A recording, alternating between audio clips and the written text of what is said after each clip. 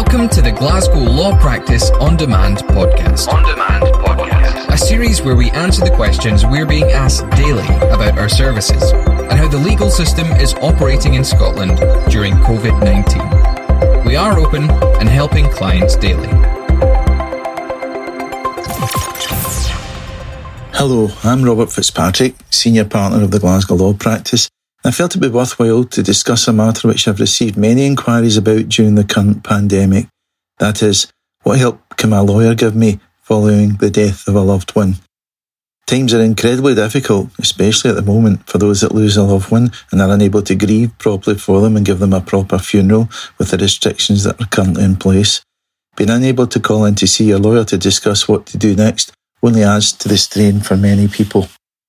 Firstly, can I say that you will be able to get a hold of me and any of the staff who deal with these matters at any time during the lockdown. And if you have any matters you wish advice about, or indeed simply wish to advise us of the death of your relative, please just call on any of the usual numbers and we will get back to you as soon as possible, and certainly the same day you call.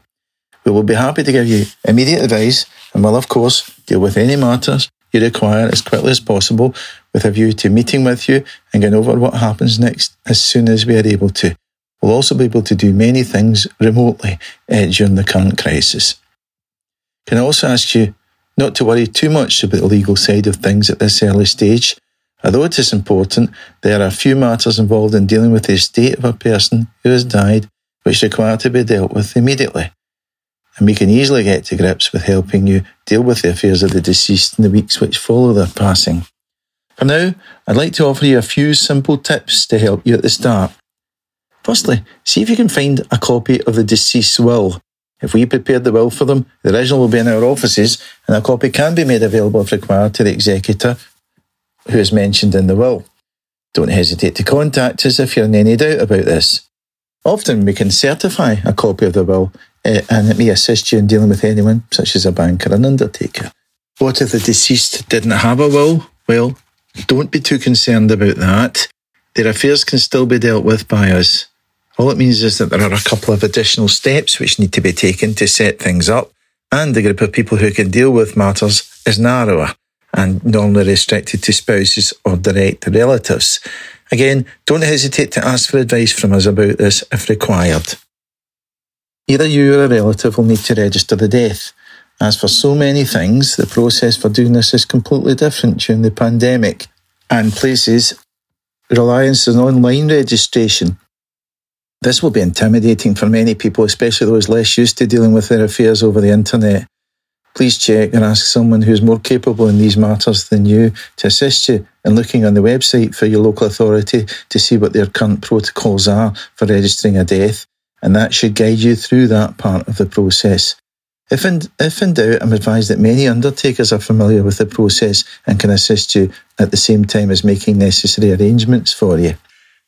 Registration of a death is sometimes called a one-stop process, which means that at the same time as the death is registered, the pension authorities, DWP and local authorities will all be notified, as will some of the public service pension providers. Most employment-related pensions will not be alerted by this process though, so I would recommend that you get any employment pension providers notified about the death as soon as you're able to do so. And normally you would find some paperwork relating to this with the deceased's normal letters that they hold in the house. Finance is also a difficult issue at this stage. I can advise you that most of our major banks will pay the funeral account of a deceased person from any bank account that they hold for that deceased person.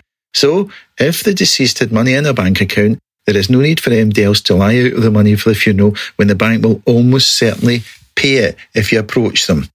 Once this is all out of the way, we will then stand ready to assist you to deal with all other aspects of the deceased estate, such as their homes, savings, investments, etc.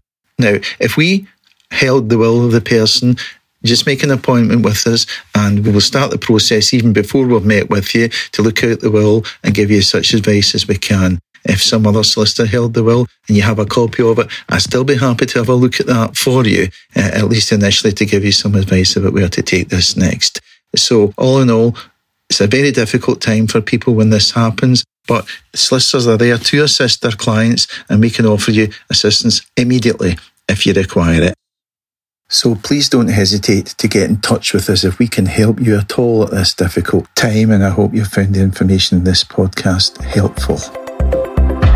Thanks for listening to the Glasgow Law Practice On Demand podcast. We hope it helped you understand the current situation and how we can help you. Visit our website where all of our contact details can be found. And get in touch, please, if you need legal assistance. We provide free initial advice by phone and video call.